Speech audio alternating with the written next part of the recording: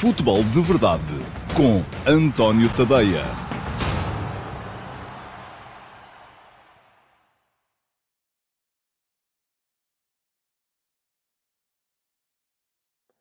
Ora, então, olá, muito bom dia e sejam muito bem-vindos à edição de hoje, que é dia 1 de fevereiro de 2022, terça-feira. Primeiro dia de fevereiro, quer dizer que já lá vai, lá para trás, o mercado de janeiro, quer dizer que fechou. Finalmente os treinadores vão poder respirar de alívio, já sabem com que equipas contam daqui até ao final do campeonato, final da época, para quem tem mais do que campeonato ainda para jogar. E, portanto, podem começar a trabalhar de uma forma um bocadinho mais consolidada no resto da temporada, consoante os objetivos que vão tendo. Ora, muito bem.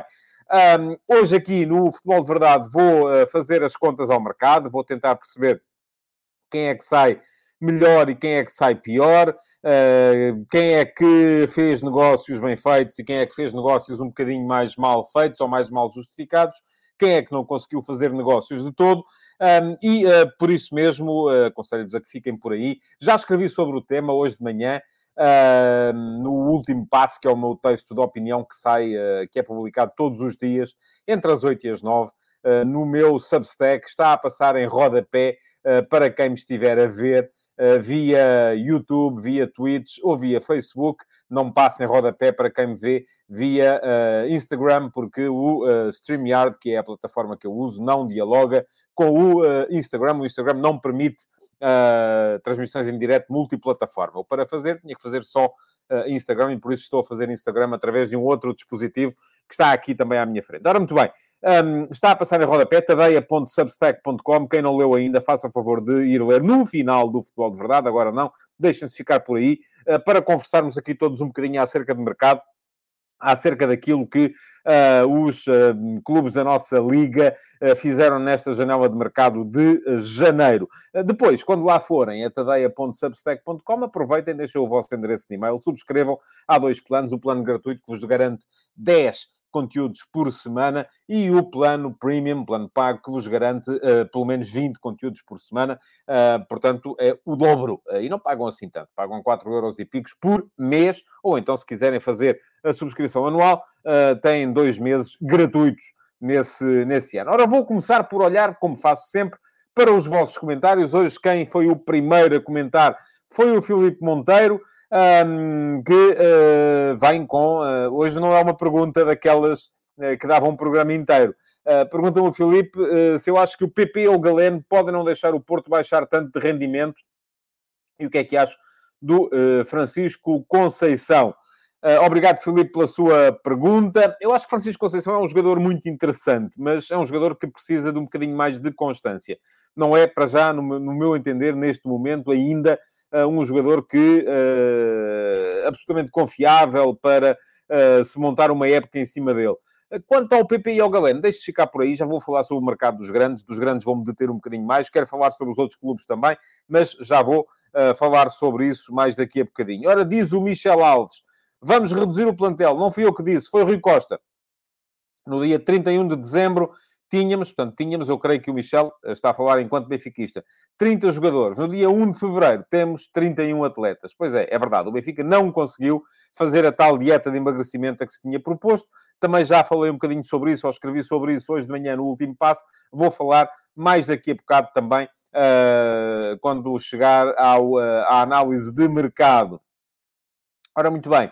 Pergunta-me o José Neto: como explica que Edwards tenha sido avaliado em praticamente o dobro de Galeno? Haverá opacidade? José, o que é que eu lhe hei de dizer sobre isso? Eu acho que o Edwards é um jogador mais promissor do que o Galeno. O Galeno tem sido um jogador mais regular do que o Edwards. Se formos a ver, o Sporting paga por metade do Edwards, à volta de 8 milhões de euros. O Flóculo do Porto paga pela totalidade do Galeno 9 milhões de euros. Portanto, se fôssemos a pensar assim, o Edwards valia 16 milhões de euros. Não vale de todo, não é? Neste momento, pelo menos, não vale. Não quer dizer que um dia não possa vir a valer. Agora, a questão aqui é que estas matemáticas com as metades do espaço, e o Sporting está a trabalhar muito nessa base, porque tem metade do passe do Tabata, tem metade do passe do Pedro Gonçalves, creio que tem metade do passe do Ugarte. Portanto, são negócios que são feitos, alguns na perspectiva de vir a vender mais tarde, mas sobretudo na perspectiva de ficar com o jogador agora e não ter que pagar tanto assim. E isto acaba por, quando me falam em opacidade, sim, é uma maneira de ver a coisa. Eu acho que os jogadores estão hipervalorizados quando vêm, mas a verdade é que metade do passe, mas 100% do usufruto. E isso tem muito a ver com aquilo que os clubes podem pagar e com a maneira que têm para fazer os negócios. A opacidade seria não haver aqui sequer esta noção de que se está a pagar por metade do passe e que, por isso mesmo, os valores são ligeiramente alterados. Diz o Josias Martins Cardoso, com ironia, gostei muito das movimentações do Benfica no mercado de inverno, excelente trabalho. O Paulo Neves pergunta-me, o mercado de inverno funciona? Não, Paulo, eu nunca disse que o mercado de inverno não funcionava. O que eu digo é que no mercado de inverno raramente se fazem grandes negócios. E este mercado de inverno não me desmentiu. Porquê? Porque, vamos lá pegar no caso de Luís Dias, não é? Eu estou convencido que o Porto, se conseguisse aguentar o Luís Dias até ao verão, faria um negócio muito melhor com o Luís Dias do que fez neste momento, que foram os tais 45 milhões. Mas vamos ver. O Josias pergunta-me também se eu já tive a oportunidade de ver o que o Amorim disse a seguir ao final da Taça da Liga sobre a possível evolução tática do Sporting para 4-4-2. Vi, não interpretei como o Josias interpretou. Mas hoje não é tema, peço desculpa, mas não me parece. Hoje quero falar de mercado. E se me vou perder a falar disso, então não chegamos lá. Diz o João Bento, o Porto apostou na profundidade do plantel, tornando o título mais acessível. O Sporting colmata a falta de eficácia com Slimani e na profundidade com Edwards. Benfica, nadinha. Pronto, é mais um comentário do que uma pergunta. O Vasco Batista, deixa cá ver, ele mete aqui duas perguntas, só vou ler uma. Isto vai ter que ser assim, porque senão não chega para todos. Deixa cá ver qual é que eu vou escolher. Vamos a esta. Que lugar acha que há para o Edwards? Substituto de Sarabia? Pode substituir Pedro Gonçalves? Já lá vou, Vasco. Falo sobre isso mais daqui a bocadinho. O Manuel Salvador diz o que dá a Slimani não dá a Paulinho e vice-versa. Slimani é forte na finalização e Paulinho trabalha muito para a equipa. Acho que se complementam bem. Poderão fazer uma dupla de ataque? Não. É assim, mal e depressa. Não. Poderão, naqueles momentos de desespero no final, se o Sporting estiver a precisar de golos, aí sim. Mas de início, não creio que isso vá acontecer. Pergunta-me o Duarte Melo se eu acho que Galeno e Ruben Semedo são boas contratações para o Porto. Já lá vou, Duarte. Mais daqui a bocadinho. Porque vou falar dos clubes todos. O Jason Lima pergunta-me agora o que é que o Nelson Veríssimo vai fazer com tanto jogador. Ele que gosta de plantéis curtos. Depois vai ter que se desenrascar, não é? É um bocado assim. Não me parece que haja grande forma de olhar para a coisa, mas também não estava à espera de outra coisa. Sou muito franco e honesto consigo. Pergunta o Rafael Martins. Entre Galeno e PP, quem considera que parte melhor para ser titular na ala esquerda atacante do Porto? Acha que o Porto deve alterar o sistema para incluir os dois? Bem, bom, vamos lá ver. Entre Galeno e PP, acho que parte melhor o PP, por uma razão muito simples. Está a trabalhar há meses já com o Sérgio Conceição e já domina bem as dinâmicas do sistema. Se o Porto deve alterar o sistema para incluir os dois no 11, não creio que passe por uma alteração de sistema. A questão é que o Galeno, por exemplo, pode jogar do outro lado, pode jogar à direita também. O Galeno pode jogar como defesa lateral, já fez essa, embora com três centrais, já fez isso no Sporting Clube Braga. Portanto, agora não creio que o Porto vá alterar o sistema para meter os dois a jogar. Pergunta-me o Marco Lopes, não acha que Porto e Sporting foram contratações mais de segundo plano e a pensar na próxima época, porque são jogadores que não vão diretos para o 11?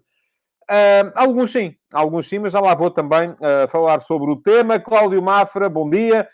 Galeno e Edwards não são soluções para o imediato, portanto um comentário também no sentido do comentário do Marco Lopes.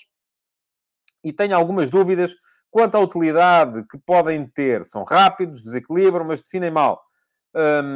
Quais são os seus expected goals? Não sei, não tinha que ir ver, Cláudio, mas assim de repente não lhe sei dizer. Portanto, eu creio que quererá saber o Cláudio qual é a diferença entre expected goals e goals de facto concretizados, tanto num como no outro, e podemos ver também em termos de assistências esperadas e assistências concretizadas, mas tinha que parar agora aqui o programa, meter isto em pausa e ir à procura desses dados, não os tenho aqui à minha frente neste momento. Diz o Flávio Almeida que no último passo eu fiz um resumo exato do que foi o fecho do mercado e como se comportaram as equipas. Muito obrigado, Flávio.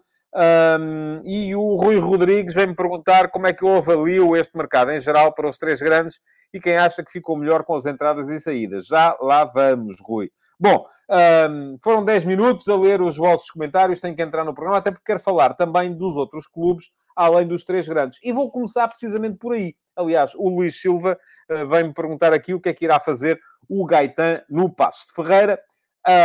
Vamos ver. Vamos ver.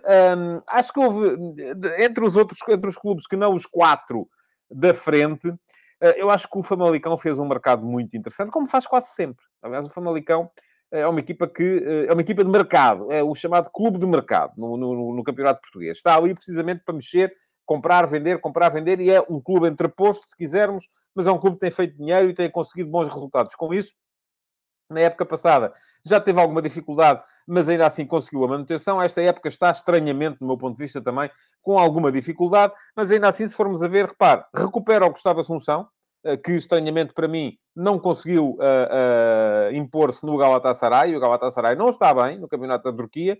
Recupera o Diogo Queiroz, que é um mistério para mim também. O Diogo Queiroz era o líder desta geração do Futebol Clube do Porto, que ganhou a UEFA Youth League e, entretanto, não só não se impôs no Futebol Clube do Porto, como não se impôs agora em Espanha no Valladolid também.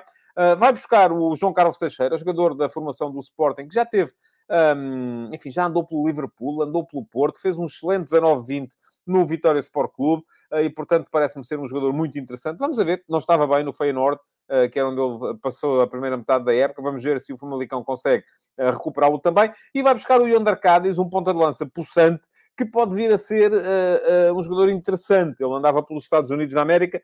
Vamos ver. Acho que o Famalicão se reforçou bem. Agora, veremos se isto vai ou não valer de alguma coisa. Depois, curiosidade para a entrada do Alan Ruiz no Aroca.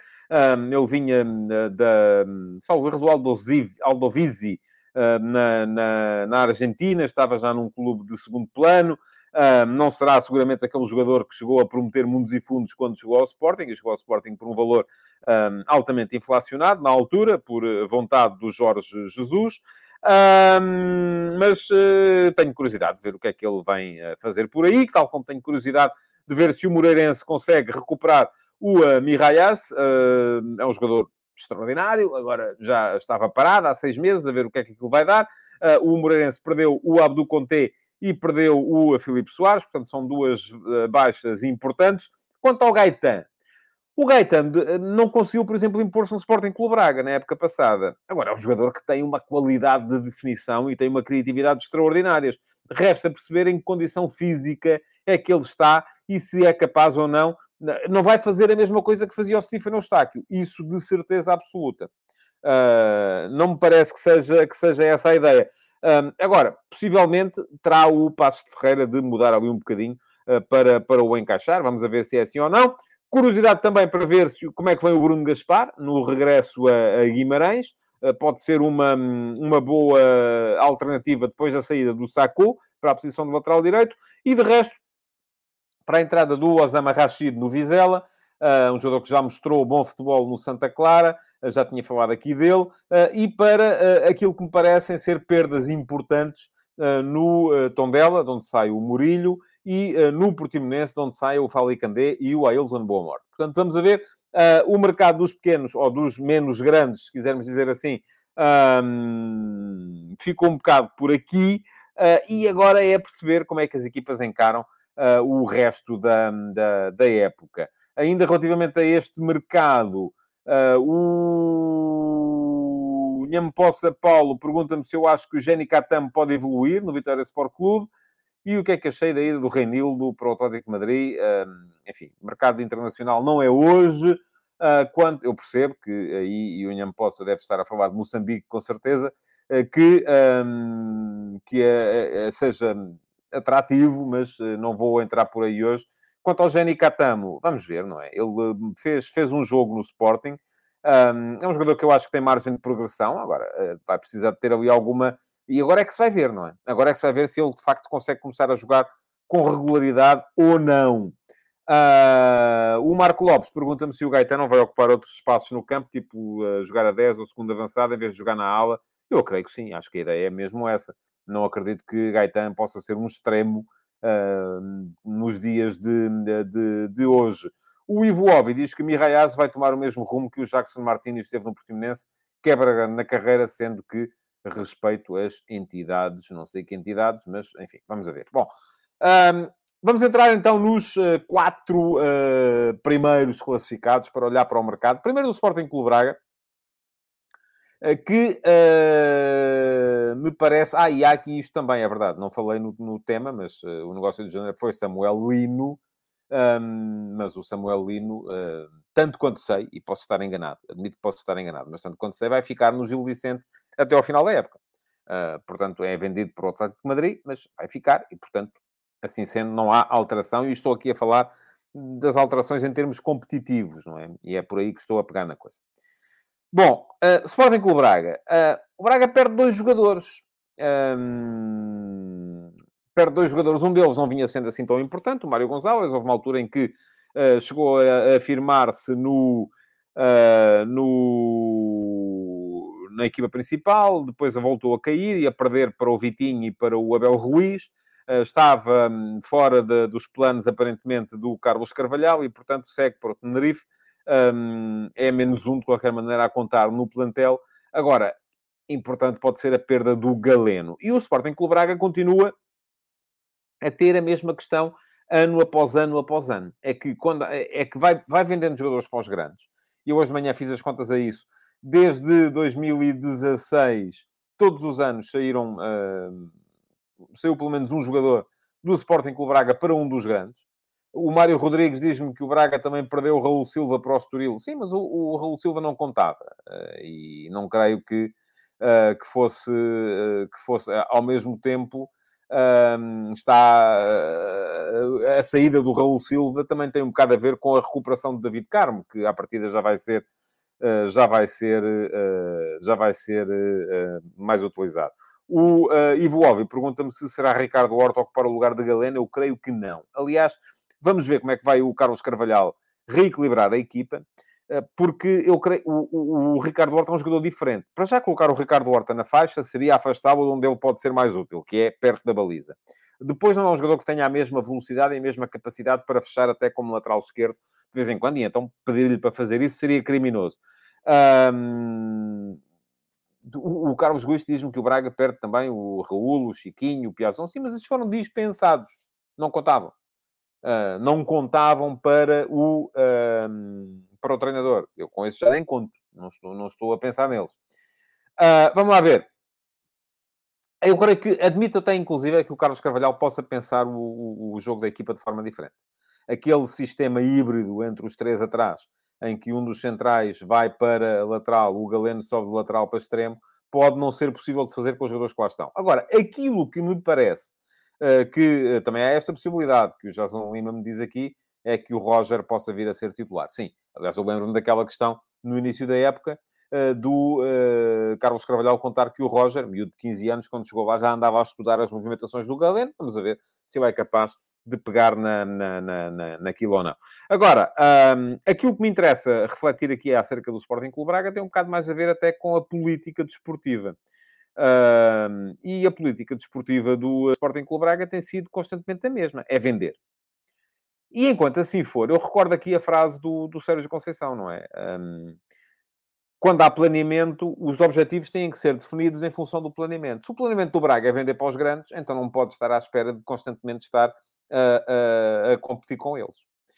E, portanto, eu acho que isto explica um bocadinho as coisas. O Braga está a criar condições ímpares, por exemplo, na formação, está a conseguir consolidar a base, e se calhar é esta a maneira correta de fazer as coisas. Admito que sim, admito que seja esta a maneira certa de fazer as coisas. Agora, não pode estar à espera, enquanto continuar a vender os seus melhores jogadores para os clubes que estão à sua frente, de depois poder competir com eles em termos de classificação. Desde janeiro do ano passado, saiu o Paulinho em janeiro do ano passado para o Sporting, o Gaio no verão deste ano, do ano passado, para o Sporting, o Galeno agora para o Foco do Porto. Antes disso já tinham vendido o Rafa, tinham vendido... enfim, houve uma série de jogadores, e no último passo de hoje eu falei de todos, a saírem do Sporting Clube Braga, e, portanto, é normal que o Braga depois acabe por vacilar quando é para discutir em termos desportivos lá em cima com os outros.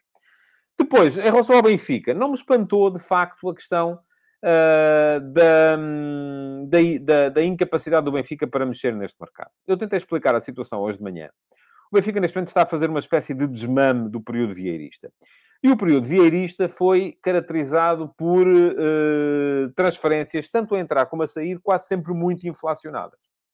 Não vou aqui agora dizer se foi por causa das comissões, se eram comissões certas, se eram comissões erradas, se era desfalque, se não era desfalque, isso cabe à justiça, não me cabe a mim. Agora, aquilo que me cabe a mim é fazer uma avaliação dos valores e perceber que, de facto, tanto os jogadores que saíram, como os jogadores que entraram, saíram e entraram por valores acima daquilo que o mercado da altura justificava. E isto acontecia por duas razões. Uma das razões tinha a ver com o facto do Benfica estar a ganhar. O Benfica ganhava campeonatos. E ganhar campeonatos, naturalmente, valoriza os jogadores. Portanto, aqui explicava-se... Por exemplo, falou-se muito dos mendilhões nas vendas, por exemplo, do Renato Sanches, do João Félix. Mas o Renato Sanches e o João Félix foram decisivos na conquista de campeonatos por parte do Benfica. Eu também acho que eles saíram acima do valor de mercado. Mas percebo isso por uma questão de valorização e por uma questão de potencial. Portanto, as duas coisas. Por um lado, a valorização que o empresário conseguia fazer deles. Por outro lado, o potencial que os compradores, os potenciais compradores, viam neles. Ora, a outra questão tinha a ver precisamente com as tais parcerias que Vieira ia fazendo com empresários. Por exemplo, vendia jogadores acima do valor de mercado, mas também comprava jogadores acima do valor de mercado. E isto foi permitindo, foi sendo gerível, enquanto o Benfica foi ganhando campeonatos. O Benfica não ganha um troféu desde agosto de 2019. Por outro lado, a parceria que o Luís Filipe Vieira conseguiu fazer ou que o Luís Filipe Vieira na altura disse que tinha com Jorge Mendes, foi abaixo quando Vieira resolveu trazer Jorge Jesus de volta. O que é que isto significa? Que o Benfica não só deixou de conseguir valorizar os seus jogadores através da conquista de troféus, e dizem-me assim, ok, mas pode-se valorizar os jogadores sem ganhar campeonatos. Pode, mas é mais difícil. E, por outro lado, também deixou de conseguir valorizar os jogadores pela via do empresário. O que é que isto provocou? Que neste momento o Benfica tem 31 jogadores no plantel principal, quer reduzir, mas das duas uma.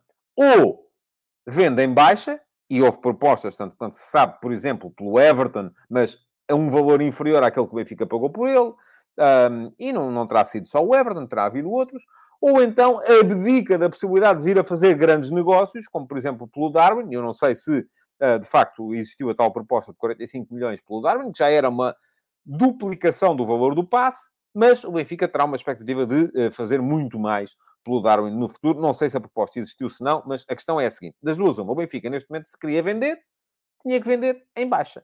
E, portanto, acabou por não vender. Compraram. Não estava à espera que o Benfica comprasse. E o Ruben Lima diz-me aqui que o Benfica devia ter ido buscar um bom 6 para dar... O Benfica já tem jogadores a mais. E um bom 6 significava o quê? Que o Weigl saía da equipa? Não me parece que fosse o ideal. Se calhar, enfim, acho que tudo aquilo foi pensado de maneira um bocadinho diferente. Vamos lá ver. Portanto, não me espanta que nada tenha mexido no mercado do Benfica. Aliás, já tinha escrito há uns dias sobre isso. O texto está lá, no meu Substack. Chama-se O Difícil Mercado do Benfica. Houve muito benfiquista que se indignou comigo na altura, mas a verdade é que, afinal de contas, acabou por não acontecer nada. Agora, é claro que podem vender a narrativa de que não quiseram vender. Mas o Benfica queria vender. Se calhar foi propostas pelos jogadores que não queria e não teve propostas pelos jogadores que queria. E isto, de facto, é a dificuldade de gerir o mercado. Bom, continuando a subir na classificação, entramos no Sporting. O Sporting acaba por ir buscar, enfim, perde o Giovane e o Tiago Tomás, que são dois jogadores que podiam ser importantes, como em termos de profundidade de plantel, mas nos quais, aparentemente, o Ruben Amorim já não tinha assim tanta fé. Deram aquilo que podiam dar e vai buscar o Edwards e o Slimani. Pelo Edwards, o Sporting paga caro. Paga 7,6 milhões, com a possibilidade de pagar mais 500 mil, portanto, 8,1 milhões por metade do passe. Ainda cede o passe do Bruno Gaspar e dá uma preferência sobre um jogador, enfim. Agora, eu já vi aí muita coisa do género, o Sporting paga mais de 12 milhões pelo Edwards, por metade do passe do Edwards. Não são 12 milhões, quer dizer, acho que somar aqui os 4 milhões e meio que há 3 anos e meio o Sporting pagou pelo Bruno Gaspar, é desonesto. Porque o Bruno Gaspar não vale, neste momento, esses 4 milhões e meio, nem ia nunca jogar no Sporting. Não ia jogar. É para esquecer. Não ia jogar. O Paulo Neves corrige-me, diz que o Sporting não perde, são emprestados. Está bem, mas não estão cá, pois não? Portanto, não podem jogar. É aí que eu estou a chegar. O Giovane, por 1 milhão de empréstimo, mais eventualmente 8, se ele fizer os tais, enfim, já são 9 milhões, eu acho. O Giovane, eu acho que é um caso de um jogador no qual eu acreditava muito, e que cujos problemas físicos impediram uma afirmação superior. Quanto ao Tiago Tomás, um empréstimo de 1 milhão e meio por época e meia. Vamos a ver se depois acaba por ficar por lá ou não, ou se é um que se vai perder. Agora, nas entradas, Edwards. Parece-me caro, de facto. Mas o Sporting tem comprado caro também uma série de jogadores, sobretudo estes, nos quais investem metades de passe. E depois vai ser um problema quando for para vender, porque quando for para vender, só metade do dinheiro é que entra, a outra metade vai para onde for. Agora, é um jogador que eu acho que faz todo o sentido no Sporting neste momento. É um jogador pelo qual o Ruben Amorim há de ter feito muita força. Porquê? Porque dá 1 para 1, que o Sporting neste momento tem pouco no ataque. É dos jogadores com mais dribles conseguidos no nosso campeonato e, portanto, parece-me que é uma aquisição muito interessante. É um jogador que, e há bocado alguém me perguntava se pode fazer de Sarabia, se pode fazer de Pedro Gonçalves. Acho que pode fazer dos dois. E acho que o Sporting, neste momento, passa a ter 3 jogadores para aquelas duas, enfim, 4, se quiserem contar o Tabata. E o Tabata eu coloco num plano ligeiramente inferior para aquelas duas posições. Edwards, Pedro Gonçalves, Sarabia, Tabata. Além disso, é um jogador que, numa perspectiva de o Sporting vir a perder Sarabia, que eu acho que dificilmente pode cá ficar na próxima época, é um jogador que pode assegurar a substituição. Portanto, acho que é uma aquisição cara, sim, mas que vai beneficiar o Sporting do ponto de vista desportivo. E há o Nuno Santos também, lembra-me o Mário. O Nuno Santos vejo sempre como um jogador ligeiramente diferente, com um jogador que abre mais, mas sim, tem toda a razão, Mário. Sim, há também o Nuno Santos para essas posições. Depois, há a questão Slimani. Eu não tenho dúvidas nenhumas que o Slimani pode vir a ser muito útil ao Sporting em alguns jogos. Não acredito, e digo já aqui, que Slimani passa a ser plano A no Sporting, porque aquilo que o Ruben Amorim quer do 9 é algo de diferente.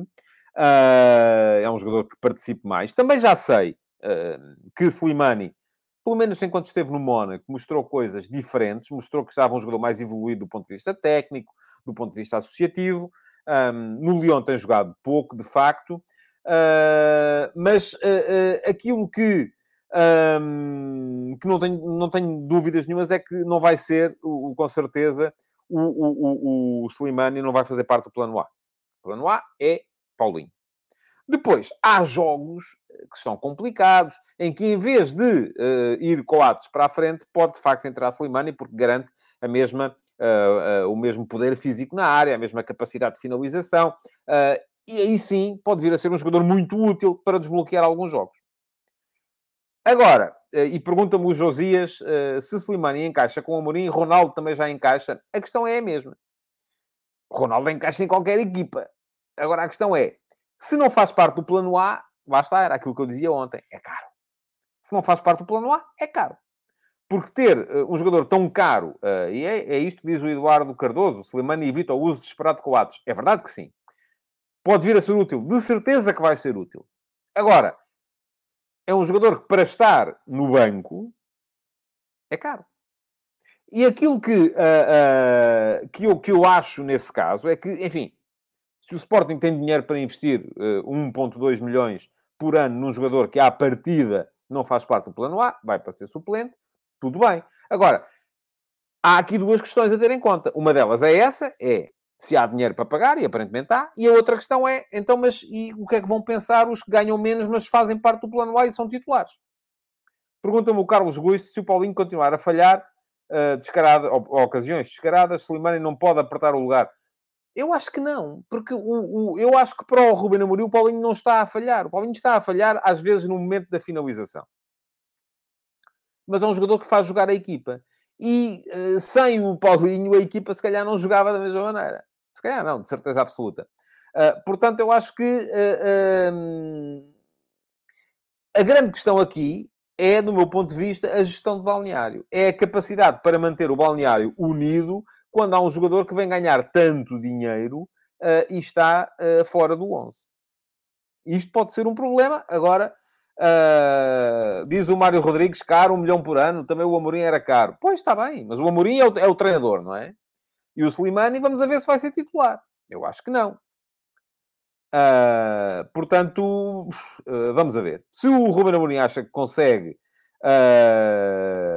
gerir isso em termos de balneário, maravilha. Acho que é um jogador para ser útil. Se o Frederico Varandas acha que há dinheiro para pagar, e isso é um jogador que à partida vem para ser alternativa, maravilha. Agora, são dois desafios que se apresentam tanto ao treinador como ao presidente do Sporting. Agora, acho que o Sporting, de facto, sai deste mercado com um plantel melhor do que entrou. E nesse aspecto, parece-me que, dos 4 primeiros, é o único que sai deste mercado com um plantel melhor do que entrou. E isso também foi o único que gastou mais do que recebeu. E, portanto, parece-me que isso acaba por ser normal. Bom, entrando por fim no Futebol do Porto. O Porto mexeu demasiado. Enfim, percebe-se, e já falei aqui, o Vítor Amar vem-me dizer, outra vez, caro, a custo zero. Sim, mas a questão não é essa, homem, é o salário. Estamos a falar de salário. Você, se estiver no seu trabalho, se você fizer no seu trabalho, for o funcionário fundamental para a empresa onde trabalha e receber metade do que recebe o funcionário que vai lá só de vez em quando e que você não se sente bem, não é? E começa a gerar mau ambiente. É disso só que eu tenho algum receio. O Michael Silveira diz que o Slimani vai tirar o lugar ao Paulinho. São jogadores muito diferentes. E, portanto, vamos a ver. Agora, se é assim ou com mais molho, como diz o outro. Bom, entrando no Futebol do Porto. Já tinha falado aqui das saídas do Nanu, do Sérgio Oliveira. O Sérgio Oliveira, já o disse aqui várias vezes, creio que foi, quando ele renovou, foi acertado que ele ia sair esta época. Não saiu no início da época, porque não se conseguiu fazer a transferência. Acabou por sair agora por empréstimo. E o Corona também já disse que não me pareceu mal, porque o Corona não tinha a cabeça cá. O Porto, se calhar, devia ter vendido no bom tempo. E não tendo vendido no bom tempo, agora, das duas uma. Ou o perdia no final da época a custo zero, ou o vendia agora pelos 3 milhões que vendeu, e nesse caso acho que foi bem visto. Porque o Corona não estava cá. Era como se não estivesse. Era um a menos. Viu-se nos jogos que ele fez agora, ultimamente. E depois há a questão Dias. Eu reescrevi sobre a questão Luís Dias ontem. Acho que o Porto, se não estivesse aflito de dinheiro, com certeza iria tentar ficar com o Luís Dias até ao final da época. Não vou meter sequer aqui hoje na questão do planeamento, se estava planeado que não era preciso esta entrada de capital agora ou não. Vamos a ver. Bom, não sei. A questão é que, sem Luís Dias, o Porto perde bastante do ponto de vista competitivo. Não perde com os outros. Sérgio Oliveira era uma segunda opção. Não estava a jogar. Reparem, é um jogador fundamental para o Porto, foi um jogador fundamental para o Porto, Corona também não estava a jogar, mas não estavam a jogar. E, portanto, não estando a jogar, à partida, eram jogadores que não vão fazer a equipa perder assim tanto do ponto de vista desportivo. E foram substituídos, não é? Vamos a ver. Entram o Stephen Eustáquio, que é um jogador no qual eu acredito bastante, embora me pareça que o Porto nem precisava assim tanto dele, porque já tinha, para aquelas posições, o Uribe e o Gruitch para a posição mais recuada, e depois o Bruno Costa e embora o Bruno Costa esteja agora a fazer mais vezes lateral direito, o Bruno Costa e o Vitinha, sobretudo o Vitinha, para a posição mais avançada. Vamos a ver. Se o Eustáquio vai... enfim, o Eustáquio se calhar vem para fazer um bocadinho aquilo que fazia o Sérgio Oliveira, mas creio que vai jogar até mais vezes. Depois, há a questão Galeno para o lugar do Luís Dias, não é? Ou para o lugar do Corona. Vamos a ver. O Galeno pode fazer os dois corredores. Pode fazer extremo esquerdo, pode fazer extremo direito. Embora o Corona também não estivesse a jogar. E à partida, aquilo que o Porto quer do médio que atua do lado direito é que venha mais para dentro, como faz o Otávio. Fazer muitas vezes terceiro médio. Isso o Galeno acho que não pode fazer. Acho que o Porto vai ficar com 2 jogadores para aquela posição do Luís Dias, PP e o Galeno. E se calhar o PP até pode jogar pela direita, porque é um jogador diferente, é mais centrocampista, Galeno é mais extremo. Tem mais quantidade, mas é quantidade de cara. Eu acho que o Porto não precisava, se calhar, de investir 9 milhões num jogador que eu, à partida, nem vejo vir para ser titular. Porque acho que o titular vai ser o PP. Quem vai entrar no lugar do Luís Dias, para mim, vai ser o PP. E, portanto, 9 milhões para quem está tão aflito, para quem teve que pagar, que teve que vender o Luís Dias antes do tempo previsto, gastar 9 milhões nenhum jogador que à partida vem para ser suplente, e aqui o Ruben Lima acha que não, acha que Galeno será titular e não o PP, seria uma estreia com Sérgio Conceição. Sérgio Conceição geralmente quer os jogadores quer os jogadores com ele uns meses antes de os colocar a jogar com mais regularidade. Portanto, eu creio que não vai ser assim, mas vamos a ver. E depois ainda há de bónus a entrada do Ruben Semedo. Ruben Semedo, já o disse também aqui várias vezes, acho que o Ruben Semedo é um defesa central com um potencial extraordinário, desde que tenha a cabeça no lugar. Vamos a ver se consegue manter a cabeça no lugar no Futebol Clube do Porto. Agora, o Porto vai ficar também com muitas opções para o centro da defesa. Reparem, há Pepe e Marcano, que, enfim, já vão estando muitas vezes lesionados, portanto, se calhar não serão assim tão constantes e por isso mesmo já não se conta tanto com eles. Depois há Mbemba e Fábio Cardoso, a dupla que tem estado a jogar, e ainda há Ruben Semedo. Portanto, muitas opções para o centro da defesa do Porto e todas elas de qualidade. Não há aqui um jogador do qual se possa dizer que não presta. Vamos ver. Eu acho que o Porto fica pior, obviamente, porque perde o Luís Dias. O Luís Dias estava a ser o melhor jogador do campeonato. Nenhuma equipa fica melhor quando perde fica melhor quando perde o seu melhor jogador. E, sobretudo, aquilo que me incomoda no mercado do Porto é que se há, assim, tanta aflição de dinheiro, e se foi preciso vender o Luís Dias pelos 45 milhões, se havia a opção Fernando Andrade, que foi inscrito também, não creio que fosse necessário gastar 9 milhões no Galeno. Mas, enfim, volto a dizer o que disse acerca do Sporting. Se a administração da SAD acha que pode pagar, desde que não cheguem daqui a 3 meses ou 4 a dizer que afinal estão aflitos e é preciso vender as balizas e a relva e tudo e mais alguma coisa, portanto, quanto a isso, não tenho muito mais a dizer. Bom, o Diogo Pereira diz que o Porto não perde apenas Luís Dias, perde também 2 grandes jogadores, Sérgio Oliveira e Corona. Volto a dizer, não estavam a jogar, portanto, à partida não são perdas assim tão significativas. O Ruben Lima diz que o Mbemba vai embora no final da época, pois vai, e o Ruben Semedo vamos a ver se fica, não é? O Marco Lopes diz que o Porto tem 4 centrais e foi buscar outro, claramente para substituir a saída de Mbemba no final da época a custo zero, é verdade. E isto leva-me a outra coisa que eu queria dizer, mas já não vou dizer. Pronto, já não temos tempo, estamos com 38 minutos de programa e, portanto, já não vai ser hoje. Vai ficar, com certeza, para outros dias. Diz o Josias que Pepe chegou e jogou logo, Uribe chegou e jogou logo, Marchesini e Zaidu a mesma coisa, nem todos precisam de tempo de adaptação, sim, mas são posições mais fáceis de interpretar. E as posições de extremos no Porto do Sérgio Conceição são muito complexas do ponto de vista tático.